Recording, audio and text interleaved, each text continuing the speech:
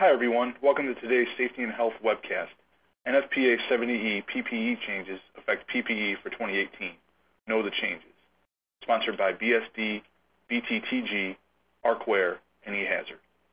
My name is Kevin Drewley. I'm an associate editor with Safety and Health magazine, and I will be moderating today's session. Thanks for joining us. In a few minutes, we'll start the presentation, but first I want to go over some preliminary items. The views of today's speakers and organizations are their own and do not necessarily reflect those of the National Safety Council or Safety and Health magazine. Any mention of a commercial enterprise, product, or publication does not mean the council or magazine endorses those items. At the end of today's webcast, we will conduct a question and answer session. To ask a question, simply type it in the text box in the lower left-hand corner of your screen and click the button for Submit Question. Feel free to ask your question at any time during the presentation. You don't have to wait for the question and answer session to begin. We'll try to answer as many questions as possible, but because of the large number of participants today, we might not get to every question. Any unanswered questions will be forwarded along to today's speaker. For basic troubleshooting information, click the Help button located on your screen. At the end of the webcast, you will be asked to complete a brief evaluation survey. I will let you know more about that after the presentation. This webcast is archived, so you can access it after today's live event. To view this webcast and all of our past webcasts, go to safetyandhealthmagazine.com/event. With that, let's go ahead and get started. Our speaker today will be Hugh Hoagland, Senior Managing Partner and Co-founder of eHazard. Hugh has assisted in the development of electrical and flash fire safety legislation and standards in the United States and internationally, and has been ARC testing and writing standards since 1995. He has lent his expertise to numerous training videos in more than 700 companies worldwide. Again, we thank all of you for tuning into this presentation. Hugh, whenever you're ready, go ahead and take it away. Thanks a lot. Today we're going to look at the 70E changes and kind of focus on the PPE section.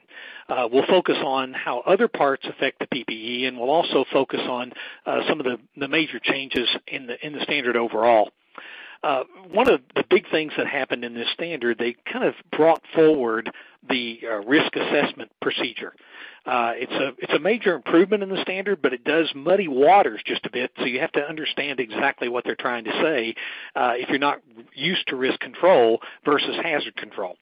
So one of the things that we like to get people to understand about a risk control process is any of these can be effective, any of the different parts of the control process, whether it's elimination, substitution, engineering controls, awareness, administrative controls, or PPE. It's just that some are better than others.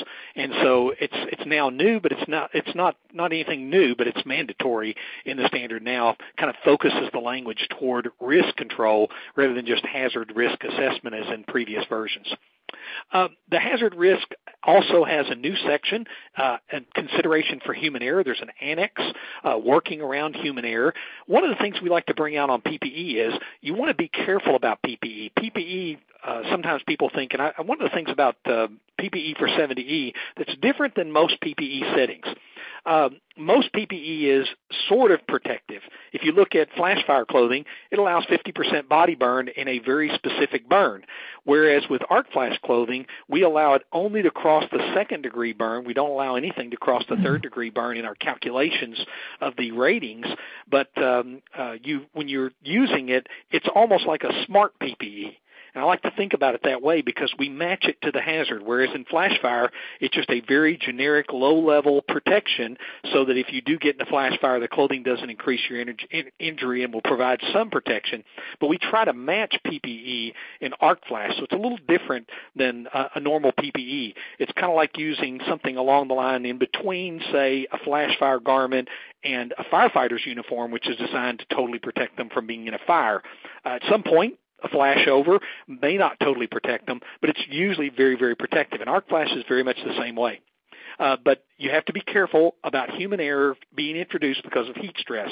I have a lot of companies that will say, well, we're just going to provide a lot of extra PPE and put on too much PPE, causing problems. We actually had a worker once a few years ago that was wearing an arc flash hood for a long period of time.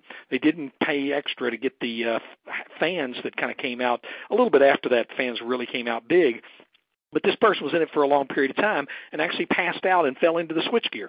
So it didn't cause fatality, but caused the person to get hurt. And we've also had people putting on arc flash suits that have fallen and had a lost time injury once from trying to put on the arc flash suit. So be careful about understanding your human errors and things where these can come in. And that's one of the things that can be addressed somewhat with PPE, but you definitely want to think about it that PPE doesn't become the source of a new error. Job safety planning is now a new part of the standard. Now, I think even though the term wasn't there before, this idea was there, but now it requires that it be completed by a qualified person and be documented. Now, your JSA process may already take care of this. Your electrical safety work permit may already take care of this, but it's a new version of the standard, and it's trying to increase the understanding of what a job briefing really does. A job briefing should be based on job safety planning. Another thing that's happened is they've spelled out lockout tagout a little better to try to make it more like what's in OSHA already. They were kind of depending on OSHA before for this, but they've decided to spell it out here to make it really clear what lockout tagout does and how you implement that in 70E. Now, one of the big things that happened was the task tables got moved and restructured, and the PPE used to be go, no go, but now it's not quite as clear because they've introduced the idea of risk assessment a little more built into the structure. In the previous version you see at the top there was a yes, no of whether you needed arc flash PPE. Now there's a yes, no, is there a likelihood of occurrence?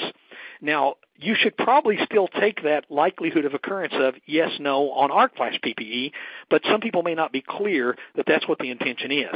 Unless you find that there's no need for arc flash PPE when there's a likelihood of occurrence, you should document that if you do find that, and there may be some cases where you do.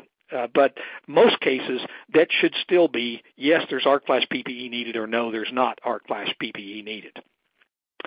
So what does no likelihood of occurrence mean? NFPA just recently addressed this in the NFPA Journal because it came up pretty quickly. And Derek Viskel said a estimated likelihood of occurrence of no does not mean an arc flash event would not occur. Anyone conducting the arc flash risk assessment has to determine if the circumstances. So basically what they're saying is even if it says no, which before it would have said no PPE needed, now they're saying even no doesn't mean you don't need PPE. Don't go overboard. Be careful about this. I knew somebody that was putting people in 100 cal arc flash suits for testing 120 volt common receptacles, and that's completely ridiculous. There's no real chance of arc flash that would cause you to be burned even on your hands testing a receptacle. You just need shock protection, and obviously that will provide arc flash protection at that level. But do make sure you understand what these specific things mean. Also, new big thing that happened was, and this does relate to PPE, the less than 1.2 calorie per centimeter squared section out of H.3b is gone, but they moved that whole section into mandatory language in Table 130.5G. Now, this is really important for two reasons. One is some people will say, oh, well, now I can do arc flash. If there's no real big arc flash up to 1.2, I can go ahead and do that in polyester clothing. That's not at all what the standard was trying to say. It just said anything below 1.2, we're not going to address PPE, but you still have to wear non-melting clothing underneath PPE. So functionally, there's really no change here, but some people will take this and make a mistake of putting people, say, in a power plant in non-flame resistant clothing and even letting them wear polyester when if they ever have to put on an arc flash suit, they're going to have to take off their clothing, put on something that's non-melting, or put on the arc flash suit naked. So it's not really practical, so do be careful that you don't misinterpret something. They were trying to get common street clothing that would be non-melting to not be called PPE because of some problems in union contracts and in company contracts and safety programs. They wanted to make sure that it was clear that this is clothing that would be normally worn, but you still want to make sure that it's non-melting clothing if it's going to be worn in any chance of an arc flash event. Electricians, it shouldn't be an issue. It kicks in when you talk about operators and things like that. So assess the circumstance, see if you think there's any likelihood of occurrence or enough energy that it would cause clothing ignition. I had a company that recently said, oh, we're going to rack our 4160 switchgear because it says no likelihood of occurrence in street clothing, and we're going to even allow them to wear polyester. That's ridiculous. Don't do that. Don't let anybody rack switchgear without an arc flash suit. Chance is low, but it can happen. All right. So what does this no PPE required mean? Well, the short answer would be if your risk assessment says there's no PPE, and I would say in the case of 120, 240 systems, except for three-phase 208 systems, then that probably means that you don't really need any special PPE. Should you wear polyester? Probably not.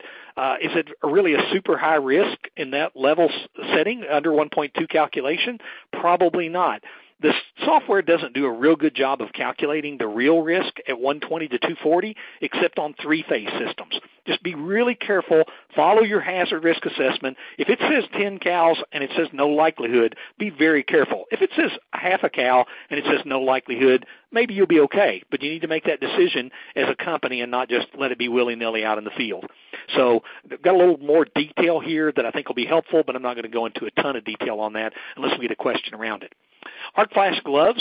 There is an Arc Flash test method for gloves. It doesn't require rubber gloves or leather gloves to be tested, and most companies have tested them. You can get that information from your manufacturer.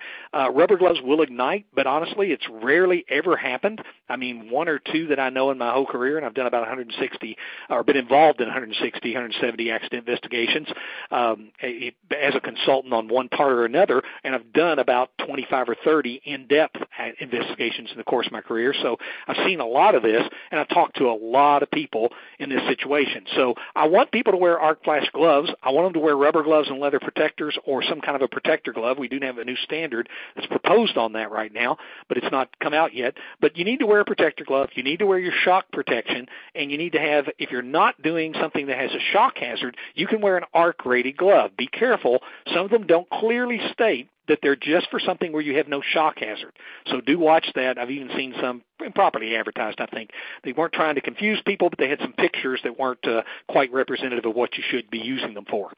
A big change in the standard, and I don't think a lot of people are going to be concerned about this. I was concerned about it. I opposed it, but honestly, the committee has a good reasoning for doing this. It makes the standard a little bit more international. So here's the reasoning. PPE now, the Arc Flash standards were U.S. standards, and they've been moved to an appendix, or they've been moved to notes, informational notes, which means they're non-mandatory, but you have to conform with something. Now it says conform with applicable state, federal, and local standards. Well, OSHA says to comply for Arc Flash, at least in 269, you need 1506. So it really won't effectively change anything in the U.S., but it could be used in other places to use IEC standards, other standards that are perfectly acceptable for Arc Flash. We're actively involved in those standards committees, and we want to make sure it really protects people. So no big difference, but do realize that it says they're non-mandatory. Now, something in NFPA that is non-mandatory doesn't mean that there's not a requirement. It just means that's one way to meet it, but if you find another way to meet it, it's perfectly acceptable. The H.4 new conformity assessment language. Now, remember, the annexes are non-mandatory, but there is mandatory language on conformity assessment in 130.7 C14B. B says that we can self-declare, which is what almost all PPE in the U.S. today is self-declared. The testing is happening. The companies are certifying it themselves. They don't use a third-party certifier because there's really not a third-party certifier that's been involved in this committee for very long. They do allow second level, which is I'm an ISO 9001 or a qualified registered quality management system, which would be ISO 9001 would be one option of that. And then I also do accredited laboratory testing, which 17025, like our lab, would be accredited for that. And then the third level is full-blown third-party certification. Now, SEI or UL are common in the U.S., but neither one of them have many things they've ever certified, and they don't typically do this type of testing. You can have them do this testing, but it's very, very rare. We're hoping to see that improve in the future, and SEI is part of ASTM now. UL is a for-profit certification body. There's lots of opportunity for improvement in this, but the reality is we don't have a lot of failing things. I've rarely found anything in the U.S. market that fails. We don't have a big problem, but people wanted to improve this level and make sure that people were testing at least every 5 years, which the self-certification in ANSI 125 recurs, and we'll talk about that here in just a second. And then there's some new specific requirements around marking that's new, and those are mostly in 1506, but you want to make sure your PPE meets that requirement. Now, ANSI 125, which is mentioned in H.3 or H.4, is a conformity assessment. It has 3 different levels. The big thing this adds, and I think it's actually good, it adds the opportunity or the requirement to test every 5 years. Now, that is a requirement in ANSI 125, but 70E didn't require 125. They just listed as one option. There's also an ASTM standard. It's brand new. It's ASTM 3050. It's a 17. It's a -17, and we were on this committee, worked on this committee. But it now has some other opportunities. So there's some opportunity there. If you want a higher level of certification, you can use, I would say, either one of those, even though one is listed in the back. This one came out during the process, so it didn't get listed. I think it came out after the voting was done. But either one of them are very similar, and they can give you guidelines on conformity assessment. The next thing is there's some other changes. There's auditing has been clarified a little bit. Use for, I recommend that you audit your PPE periodically to make sure it's in compliance. We find when we do electrical safety audits through eHazard out in the field, we find PPE that just doesn't meet the standard, PPE that's improperly labeled, PPE that's the wrong pick. They pick something that's flame resistant, but it's actually a melting thing and doesn't meet the ASTM standards that are the proper standards. So being very careful that you're auditing the PPE periodically and auditing what you're recommending, auditing what your stores are buying.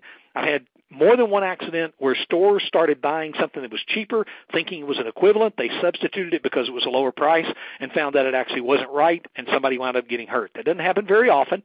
Most of the time your specifications are clear enough, but if you don't think things really clear in accordance with the standards, you can wind up with a problem like that.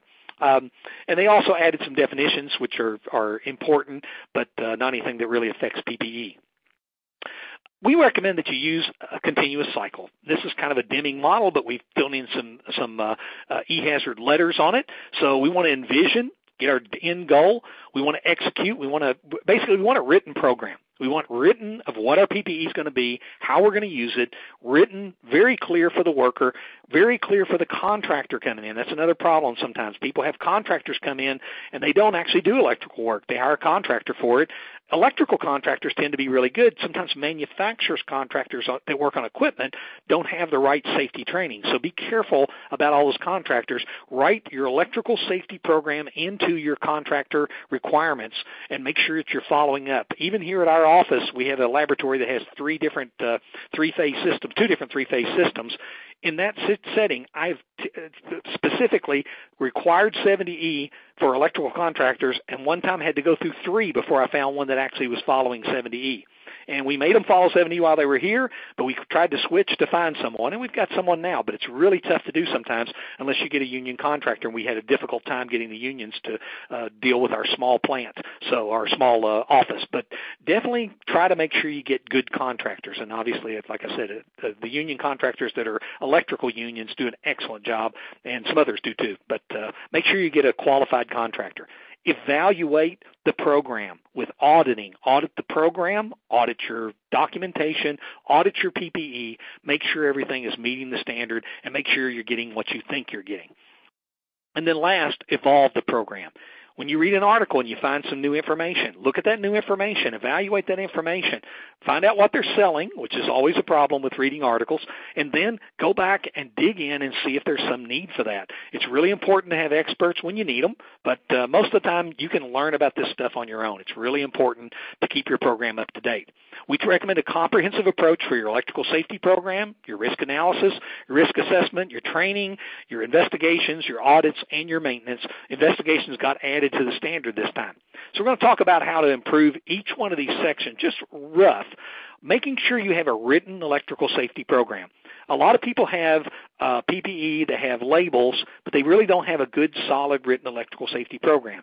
We have a program that we offer to people. We have a class on how to write programs, but we offer the program documents that start off and give you something that they always have to be customized for your sites to make sure you're meeting the full OSHA requirements. But having all of the aspects of your program in place will make sure in PPE, you've got to have the right PPE being ordered, you've got to have the right PPE being worn, and it being worn in the proper way.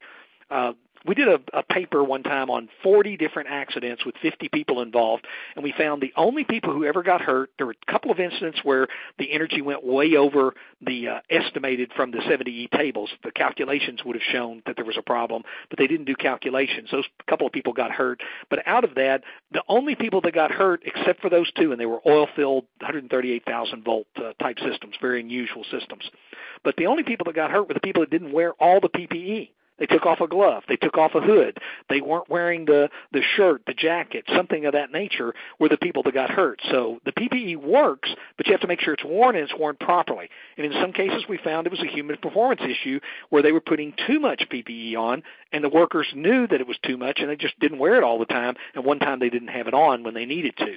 So make sure your program is robust and your program is evaluated regularly. Use a multidisciplinary team. Make sure you're rolling out the program adequately, auditing it, and make sure you're basing it on standards and updating it as standards change. Be either OSHA, the latest standards are out there. They're changing every 3 to 5 years, and so making sure you're staying on top of that. Training is required. Make sure you train on how to use the PPE. This may be done on the job or classroom, just making sure people understand how to use it. We see that as a problem from time to time. Training cycle, make sure you're auditing the training. You're making sure that you're doing spot checks. You're updating it as the programs update, and you're updating the PPE training if you change the type of PPE that you're using. Also, auditing is critical to your safety processes. We had a company not too long ago that decided they were going to audit. They were seeing some of their uniforms that were showing up, and they just didn't look right. They looked like they were having an extreme amount of wear. So they sent them to ArcWare, the testing company, and we did some vertical flame testing, very inexpensive test, and found there were some of their uniforms that were failing. And what we found out was there was a metal contamination, which is very, very unusual. Don't get scared that your uniforms are failing. But it was a very unusual high metal content workplace with metal dust, and it was getting into the garments and not getting out satisfactorily, and it was blocking the flame resistance of that particular garment. And they were able to solve that problem, but it was a real problem. So periodically auditing, and if you ever think there's a problem, get with your manufacturer. Manufacturers, laundries, and of course independent companies are happy to help you try to make sure something is adequate and working for your people. So audit things, ask questions if something doesn't seem right, and also look at your audit cycle and make sure it's in compliance with the standard. Risk assessment, identifying those risks, looking at the risk, the real risk of electricity. We know what they are. They're arc flash, they're electric shock. There's also fire ignition. There's arc blast, which probably gets a little too much publicity, but there is arc blast, especially if the door is closed. It can blow off. Also, step potential, touch potential, and making sure that we understand all the hazards and how our PPE can help. Making sure you have arc-resistant PPE, arc-rated PPE for, actually we call it arc-tested PPE for fall protection so it doesn't catch on fire and then not work. Arc flash and shock is important. One of the things that I think gets kind of lost in this, we got a lot of publicity for arc flash, and that's great, but most people die from shock. And most people get an arc flash when they get a shock. And if you prevented the shock in the first place, some of the arc flashes would go away. I think we've pretty much eliminated the deaths from arc flash. I haven't seen an arc flash death in the last 15 years except when somebody's wearing non-flame resistant clothing. I've seen a few people get burned. It's very limited, but I have seen a few people get burned, and we were able to explain every one of those. But shock is still happening. Our fatalities have dropped by about 57% since 94. It's a fantastic job, but we can do better. Looking also at the hierarchy, making sure that we're applying the proper risk control methods. So can I eliminate it? Can I design it so that it's all covered up, it's shock-proof, it's touch-proof? There are ways to do that. Can I go in and look at substitution? Can I substitute by putting in this arc flash switchgear? It's not elimination. The hazard is still there, but you make it so that the energy goes away from the worker when the door is closed. When we operate this switchgear, the worker is not exposed because as long as the doors are closed, the energy goes up through a louver onto the roof or outside of the building into a safe area where it doesn't hurt anyone. Making sure we put in engineering controls when we can. Maybe you can rack it from a distance. Maybe you can operate it with some kind of a switch. Maybe you can cut down the energy by using some engineering controls that don't eliminate the hazard, but they reduce the hazard to a manageable way. Also, make an awareness. putting on arc flash labels, doing an actual study, and finding ways to reduce with engineering controls the energy, and then making your workers aware of places that there is a hazard. Then putting in administrative controls like written programs, energized work permits, and then last, PPE. Now, you can't ever substitute at this point PPE. We're still going to have PPE no matter what we do, because you have to test circuits. Even if you turn them off, they have to be tested. Until they're tested and grounded, they still have a potential for arc flash and for shock. So we want to make sure, even if we're de-energizing all the time, that we have the proper PPE in place. We want to make sure clothing is not ignitable. Now, that's a little bit of a problem in the new standard since it eliminated that below 1.2. Realize that still by law and also by 70E, you can't wear ignitable clothing in any risk of arc flash. So that could ignite clothing. And some people say, well, 1.2 can't ignite clothing. Well, 1.2 is a calculation. It's an average calculation. And depending on what's closer, if I put a non-flame resistant glove up and operate something and I get a 1.2 at 18 inches away, I've got close to 4 or 5 calories at the hand. The hand could catch on fire. We've actually had gloves catch on fire with people, not at 1.2 calculations, but in some calculations that you wouldn't really have expected it. Making sure that we wear the right stuff, things that don't ignite and continue to burn. Even cotton can burn. Making sure that we match the PPE to the hazard. We make the PPE smart. Don't go overkill. It sends the wrong message, but it also makes the person sweaty, and if you get sweaty, your protection can go down, and in most cases does go down. So don't forget specialty gear. There are things that are not ARC rated, but the standard requires that we consider them. We're getting more and more things that can be ARC rated, but there's still things that won't be. We're not going to ARC rate SCBAs. We're probably not going to ARC rate respirators, but you can consider them, think about them, maybe cover them up with a face shield. There's ways to prevent them from becoming a problem. There's some PPE. If you can get PPE that matches these standards, you have ARC rated or you have PPE that's been shown to work well in electric arc. Then also, this is a particular lesson where a guy got burned because he wasn't wearing a glove. He didn't have on his insulated gloves because he was doing something that he wasn't going to be touching an electrical shock hazard, but he slipped and caused a burn. That's actually a video that we have that's on the website, and it's on YouTube. It's called Brian's Story. It's free. You can download it and read it. It doesn't sell you PPE. We don't sell PPE, but it gives you insight into Brian telling his own story that he went through wearing an arc flash shirt but didn't wear a glove and got some burns, and he had his sleeves rolled up too. So it kind of tells you that human factor story that we have to think about. Glove ratings. Gloves can be rated. We had a person get burned here. This was a non-arc rated glove there on the left, caught on fire and burned the guy's hands. All those arc rated clothing worked. He didn't have an arc rated glove, and it was just a cut resistant glove. There are standards for testing gloves. These do not test for shock. Only a rubber insulating glove provides shock. Be very careful. The gloves that are coated on the hands do not have shock protection. They are not shock gloves. They're cut or they're arc rated gloves, but they're for operating. They're not for using for shock protection. Only a rubber insulating glove with a proper protector can be used for shock protection. Just be aware of that. Making sure the underwear doesn't melt, and I won't go into a lot of detail on that. Cotton can ignite. Wool and silk are harder to ignite, but they don't melt. None of these three melt. Just make sure they're protected from ignition when you're wearing them underneath. High visibility clothing, we still have a problem with rainwear. We still have a problem with high visibility vests, saying they're FR, making all kinds of claims of self-extinguishing and things like that. They're typically self-extinguishing in a Bic lighter test. It's useless for arc. It's useless for flash fire. If you're standing around a heater, it might be less hazardous than something else, but be very careful about making sure if you have it exposed to an arc flash or exposed to a flash fire that it actually meets the real standard. The categories are not called HRCs anymore. Now, don't throw away any clothing that says HRC in it because the levels are the same, the testing is the same, the term's gone. Companies will still label things as HRC. Some companies, I like the term ARC because I think it's clear. Other companies are using the term CAT 1, 2, 3, and 4. Any of those are acceptable because the standard doesn't tell you to label it with the PPE levels.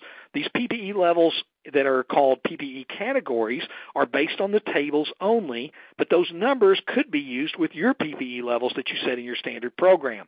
Don't get too wound up about that. Some of the idealists prefer to say, "Oh, you can't use the categories unless you don't do a study." Well, that's true technically, but you can use the category levels because those category levels are based on the minimum test level. So think about it. Make sure you're applying this correctly. Most companies use 2-4 scenario, very common and perfectly acceptable in most settings. You just need to make sure you're matching it to your study. Again, the below 1.2 is gone, but that doesn't mean that you shouldn't have to wear non-melting clothing underneath. It's still required, non-melting underneath. It's just there's no PPE requirements for anything under 1.2. But to be totally sure that you make sure you understand the distance. The distance is typically 18 inches. Anything that enters inside of 18 inches could ignite because it may go over the 1.2. So be careful about how you apply that. I don't think that was the intention. ARC rated, make sure you're looking at the labels. Make sure they've got the right terms in there. Ask questions. Take a picture of it, send it to me. I'm glad to tell you if something is from a legitimate company or say there is some kind of a question. We do a lot of testing. We do most of the world's arc flash testing. We're happy to help you out with that. We don't charge a penny for a label review for an end user. Never will, never have. So always happy to help you out on something like that because we want to keep the industry honest. And frankly, we rarely have a problem with dishonesty in this industry. We have problems sometimes with misunderstandings, but we can usually get those fixed, and we talk to those manufacturers when they have a problem. ASTM F2302-08 is now withdrawn. There is a new version of that standard that's been voted on. I've literally voted on it this week. I voted positive. It will not be for arc flash clothing. If it only has 2302 in it, it's for small flame exposures, not flash fire, not arc flash, not fire, not anything we would typically consider except maybe standing around a heater or something like that. And that means that it will melt, but it may melt away from the flame. You can use 2302 for things that are arc flash, but you'll have to have 1506 in it for flash fire. You'll have to have 2112 in it. So there are applications for that. This standard was misused is why it was withdrawn. I'm not going to go into this answer, but it was about fall protection that didn't work because it caught on fire. If you use the 887 standard in 70E like this one, you'll make sure that it won't catch on fire up to 40 cals in the test. When they're a little older, they might have a little problem, but not too bad. Melting rainwear, avoid it. 2302 is not a standard yet. May come back in. Make sure you tuck, button, and roll. Roll your shirt sleeves down, button up the shirt as high as you can, tuck in your shirt sleeve because you can't ignite the clothing underneath.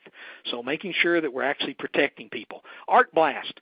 This is a part of a paper that we did, and we just recently did another paper. We blew up about 20, 30 different times in this box. We have, in this case, you can see that's a foam mannequin. It's very lightweight. We put a 250-pound mannequin in front of it this time. We can knock that 250-pound mannequin down. Will it kill him? Probably not. We did measure the actual force in newtons. We're going to compare that in this paper. It's coming up at the Electrical Safety Workshop. I have no financial interest in the Electrical Safety Workshop at all. It's part of IEEE. It's an excellent resource. I recommend everybody go to it. It's coming up in 2018. I think it's in Fort Worth, Texas this year. Been on that committee for many years, the Electrical Safety Committee. It's a not-for-profit like the Safety and Health, which I will endorse. Love Safety and Health. They do an excellent job. And just making sure that you get out, learn about the new stuff.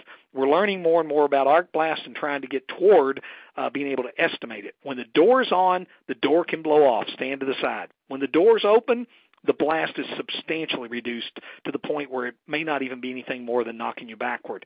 And we do have video to show what happens, and we'll show that at that Electrical Safety Workshop. Incident investigations. Make sure you include an expert if you're going to spend a bunch of money based on the incident investigation. We recently had a company that had a shirt that got some holes in it. It burned. It arced on the inside. Did not catch a T-shirt on fire, but they were worried that it might have. And a clothing company said, "Oh, ours wouldn't do that. Ours doesn't do that in an arc. It's because theirs is this whatever material they were deciding they wanted to cut down that week." The competitor, obviously. So we took their shirt. the competitor's shirt, and even another shirt, and actually two more shirts, and we put them all in this exact same scenario that worker was put in, and they all did exactly the same thing. They arced on the inside because this person got in what's called a tracking arc. It was 25,000 volts. It went across the worker's body underneath the clothing because of the electrical contact, which could have been prevented with shock protection, but the shock protection wasn't in the right place. The worker didn't think it was energized, and it was. And this company was going to replace all their clothing at a cost of about $500,000. And they called the manufacturer. The manufacturer called us. The manufacturer actually paid me to research this and saved that company $500,000. So they would have changed out a bunch of clothing that wouldn't have made any difference. So don't have knee-jerk reactions on your incident investigation. When you need it, get a forensic engineer. Get somebody to look into it, especially if you're going to spend a bunch of money thinking you're going to fix the problem. If you're not fixing the problem, you haven't really saved anything. Investigation process, this is part of a master's thesis that one of our engineers has done, and it's IEEE paper. You can find out about that investigative process and some ways to apply that to electricity and electrical investigations. Really good paper. Read the paper and read the master's thesis. Helps you really understand the investigation process. So I've finished up all the information that I have, but I hope we have a lot of questions. If you want the PDF, if you'll send an email to questions@e-hazard.com, we'll send you that, and we'll probably send it out to everybody through a quick email. We will not spam you. You'll get one email from us, and if you want to sign up for a newsletter or get information from us, please write back because we won't hear from us again. But happy to help you out. Let's ask some questions. All right. Excellent. Great job, Hugh. Thanks for your insights and expertise. We'll get to the Q&A in a moment, but before we do, just want to remind everyone of the evaluation survey we're asking you to complete. The survey should be appearing on your screen now. Your input is important because it'll help us improve future webcasts. If you do not see the evaluation survey on the screen, please turn off your pop-up blocker. You may also access the survey by clicking the survey button near the lower right part of your screen. Now we will get to the questions. First off, is compliance to NFPA 70E an OSHA requirement or just a recommendation? That's a great question. 70E 2000 version, Part 1, used to have two parts. Part 1 is law, and that is all wiring requirements. Those wiring requirements got removed after that, and OSHA does not require you to follow 70E. They require you to follow the OSHA standard. And typically, if you don't follow 70E, you'll get cited under the general duty clause, and then they'll use 70E as an abatement. Because if somebody gets shocked, if somebody gets arc flashed, you did not follow proper hazard analysis, and 70E is one method of following the proper hazard analysis of OSHA. Now, OSHA has given a letter of interpretation that says that if you followed 70E, you would not be citable. So if you follow 70E, you've met OSHA. But if you didn't follow 70E and you found another way to accomplish what OSHA wants, you're in compliance with OSHA. But I'll tell you, I have very few companies that don't follow most of 70E that will consistently comply with OSHA. It's just that electrical accidents don't happen very often. When they do, they're catastrophic. So 70E is your best practice in the industry. All right. Next question. What are your feelings about the automatic voltage testers to eliminate PPE and manual testers? Well, there's a new thing in the 70E standard about automatic voltage testers. I like the idea. OSHA has some reservations about it. They haven't officially come out and said, yes, you can use them and not use voltage testing. If I'm going to touch a circuit, I want to use a meter that I can test the circuit, test the meter, test the circuit again, and make sure it's actually dead. So if I'm going to touch it, I don't like them, but that's my personal opinion. If it's something I'm not going to touch and I'm just verifying the absence of voltage to do racking the breaker, it's a really good idea. And but I still wouldn't say, oh, well, now I don't have to wear any PPE. The only time you don't have to wear PPE is when you've isolated and grounded, if necessary, that particular circuit, and that's OSHA law. But I love the devices. I think that they may get to the point where they would be approved by OSHA, and 70E has now given somewhat of an endorsement for them, but you still want to make sure you're following the OSHA standard. A great new technology, and I think seriously that it may be there someday completely. And some of them are starting to have, they're totally fail-safe from what I'm understanding, but not every device is fail-safe, so it may give you a false negative. All right. ACGIH under thermal stress provides a clothing adjustment factor for some clothing. Does arc flash protection identify a clothing adjustment factor that needs to be added to the wet bulb globe temperature? If so, what is that Yeah, factor? we don't have that factor. I would use the factors that you get from a Clo factor. I believe they use for the firefighters turnout gear. Typically, there is not that kind of factor yet. The DOE, if you go to efcog.org, they've done some work on this in the Department of Energy, and they published that work. FCOG is a safety group of the DOE that provides, they basically publish anything they do. So there was a paper on that on the FCOG site, and I think some of the DOE sites are actually using that. So I'd get in touch with some of them to get some ideas, because heat stress can be an issue, and also oxygen availability inside the hoods. We find that some people will pass out, especially if they have emphysema or if they're smokers.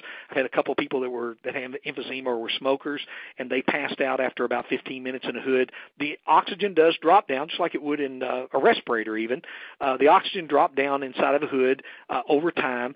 Using the hood fans probably solves this problem, or some of the lift front hoods, you can raise them up periodically, make sure the oxygen gets back in there. But all those factors have to be taken into consideration, but I don't think there's really anybody that's got a stress factor that they've given for those yet.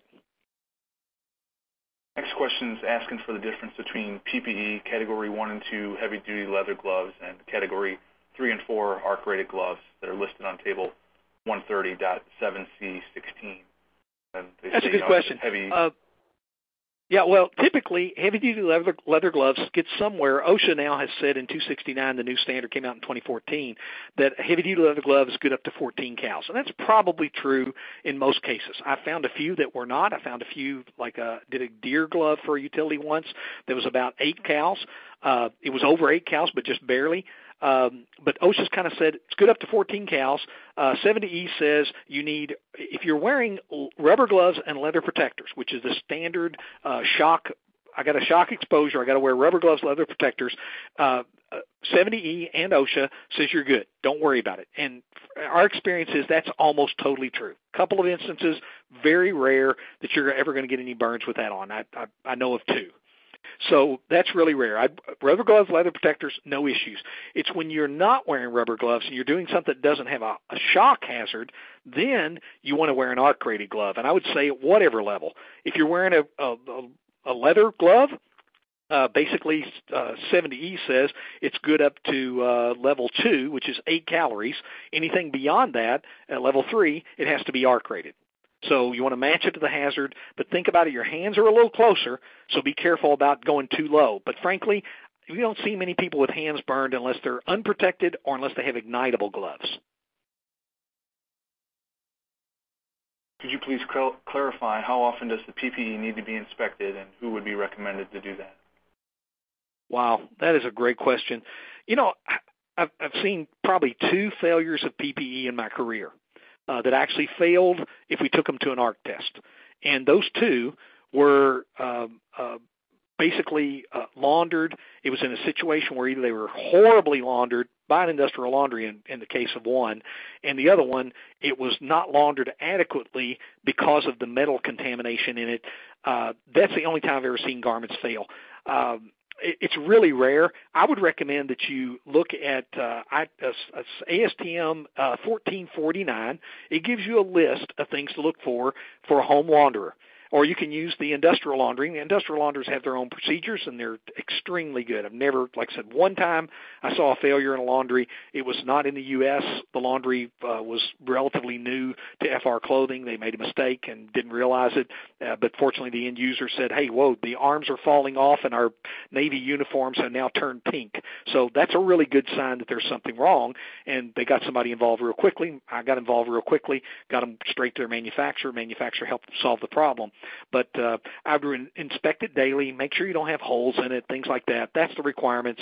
Typically, a good manufacturer will have recommendations for things to look for, but because something's a little bit worn doesn't mean it's not ARC rated anymore. It might have a slightly lower protection value, but most of your protection comes from the clothing not igniting. So don't get too wound up about inspecting ARC rated clothing. Now, in terms of rubber gloves, leather protectors, there's a little more concern about inspecting them correctly, and the manufacturers will give you lots of good guidelines on those. When do the changes for 2018 become effective? They actually became effective 15 days after the publication, which was in September. So they're already effective. 2018, most people kick it in the next time they do their training. The standard comes out every 3 years. The standard requires you to train every 3 years. So that's basically how it works. So when you get 2018 and decide to switch to it, I would switch to it because they're now effective. But again, it's voluntary compliance versus mandatory OSHA compliance. There's no big changes in 2018 that if you had a program that was in compliance in 2015 that will dramatically mean, oh no, we've got to do something different. So don't be too concerned about that. Are shock and arc flash risk assessments supposed to be done on all electrical systems? Shock and arc flash risk assessments are required every time you do electrical work by 70E, and they're also required by OSHA. Does that mean I have to have an engineering study, a full engineering study? No, that's not the intention. The intention is that I look at the hazard level based on some objective criteria. It can be an engineering study, which is excellent. We do those. Some people go in and look at the 70E table and on a ad hoc basis decide what PPE to wear based on their knowledge of the engineering. So they have to know about breaker clearing times, fault currents, things like that, which is a basic fault current study, and then use the 70E tables. That's perfectly acceptable, or putting on labels. More and more people are putting on labels because that's required by the National Electric Code, but many states are on old versions of the code that didn't require it. It started being required in 2002, and it's been updated in the last few years. 70E has very specific requirements for the labels for arc flash, and you will find OSHA people will cite you for not following the National Electric Code, or they'll use it as part of their abatement, especially if there's any kind of an arc flash issue.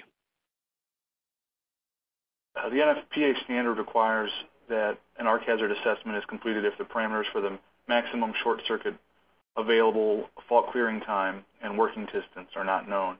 What are your thoughts on having an arc hazard assessment completed? Yeah, the paper we did showed that if you use the 70E tables and just ignored the footnotes, most of the time you're okay. But I will tell you that there are times you will not be okay. I recommend everybody to get some kind of an expert in electrical engineering to do an assessment for you if you don't have the in-house capabilities. Get someone to come out, look at the maximum fault current clearing time, look at the upstream breakers, how quickly they'll clear, and make sure you actually meet the 70E requirements before you start using the table. That's the best case. Will it kill anybody? Maybe not. But I really recommend that you do that because what you'll usually find is you got some opportunities for improving that electrical system to make it even safer. It's just good practice. It's the requirement in 70E, and I think in the long run you'll gain something from it. Do I have to have a full engineering study? If you have a large plant, you really should. If you don't have a large plant, you have a warehouse or something like that, you might just want to go out, label the equipment using 70E, but you're going to need a little expertise to make sure that you meet those table note requirements. Safety glasses should not have metal parts, correct? I'm sorry? They're asking that, or just verifying that safety glasses should not have metal parts. Well, 70E says no. We actually just wrote an article on this, and it literally went out in our newsletter yesterday.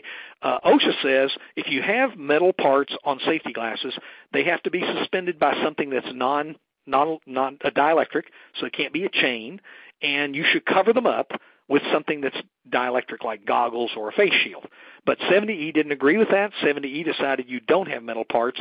Now, if I've got a small metal screw, which almost every safety glass will have, am I out of compliance? No, because a small metal screw that goes in glasses can't really fall in many electrical parts or any that I know of and cause an arc flash. It's not big enough to go across and cause to break down the air and cause an arc flash. But the best practice is to use dielectric frames. This one pertains to underclothing. Is there a minimum rating for electricians to wear as underclothing? What about long sleeves? And what about wearing balaclava to protect your neck and face?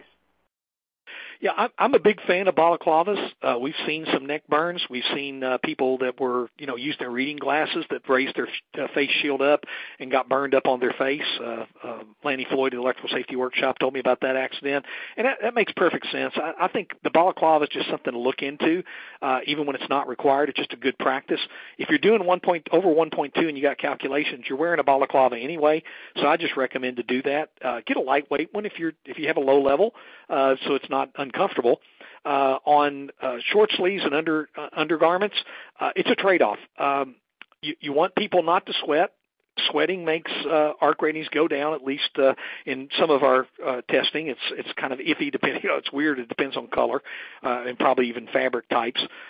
Some do more than others. Some of the materials don't have as much of a drop for sweat, and we got an article coming out on that really soon.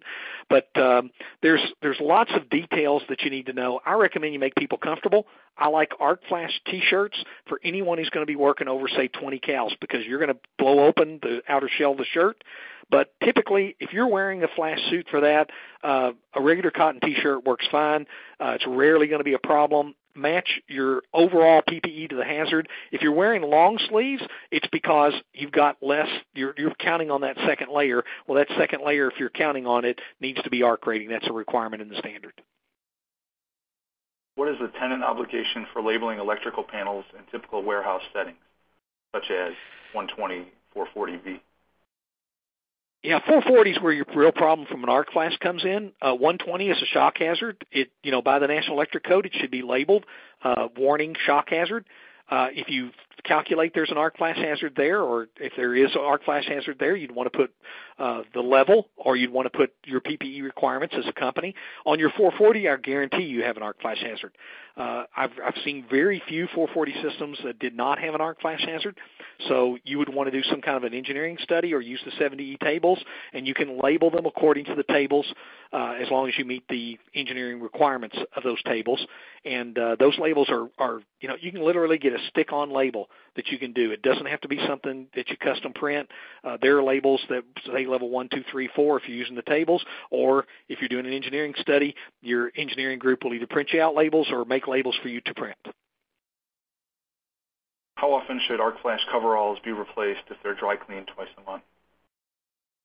Wow, it depends on the material. If you're dry cleaning them, you may never have to replace them. If you ever have a question, get an audit done. We audit garments. The fabric manufacturers will audit garments. It is a destructive test to do a vertical flame, but dry cleaning typically doesn't harm any of the flame-resistant treatments or the flame-resistant materials that are inherently flame-resistant. So dry cleaning is about the easiest you can be on every flame-resistant material I know. So I don't know that you'd ever wear them out. I recommend look at about 10 years.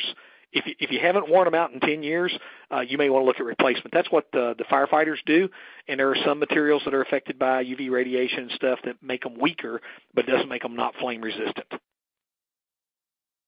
Does JHA documentation need to identify electrical qualifications of the person performing work?